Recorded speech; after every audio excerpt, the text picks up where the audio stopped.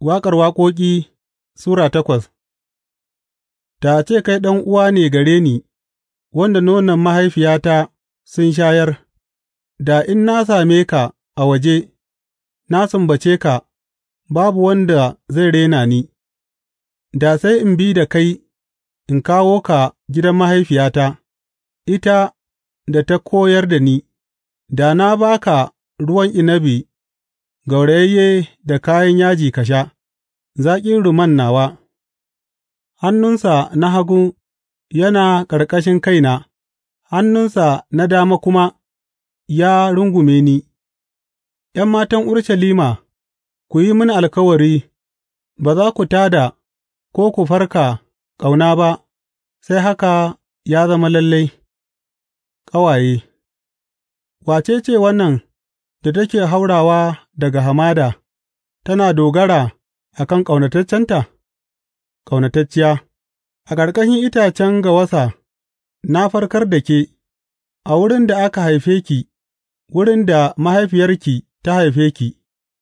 Ka sa ni kamar hatimi a zuciyarka, kamar hatimi a hannunka, gama ƙauna tana da ƙarfi kamar mutuwa, kishinta yana kamar muguntar kabari, yana ƙuna kamar wuta mai ci, kamar gagarumar wuta.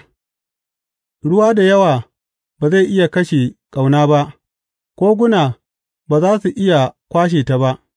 In wani zai bayar da dukan dukiyar gidansa don ƙauna, za a yi masa dariya ne kawai. Ƙawaye. Muna da ƙanuwa, nonanta ba su riga sun yi girma ba, me za mu yi da ƙanuwarmu a ranar da za a yi maganar sonta? Da a ce ita katanga ce, da sai mu gina hasumiyar azurfa a kanta; da a ce ita ƙofa ce, da sai mun yi mata ƙyauren itacen al'ul. Ƙaunatacciya. Ni katanga ce, kuma nonaina sun yi kamar hasumiya, ta haka na zama idanunsa kamar wanda yake kawo gamsuwa.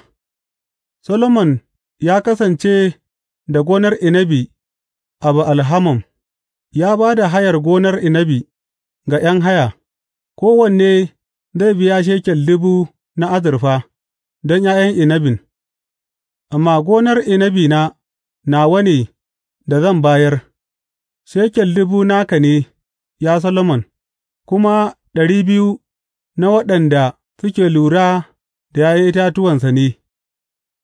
Ƙaunatacce. Ke da kike zaune a cikin lambu da ƙawaye suna lura da ke, bari in ji muryarki. Ƙaunatacciya.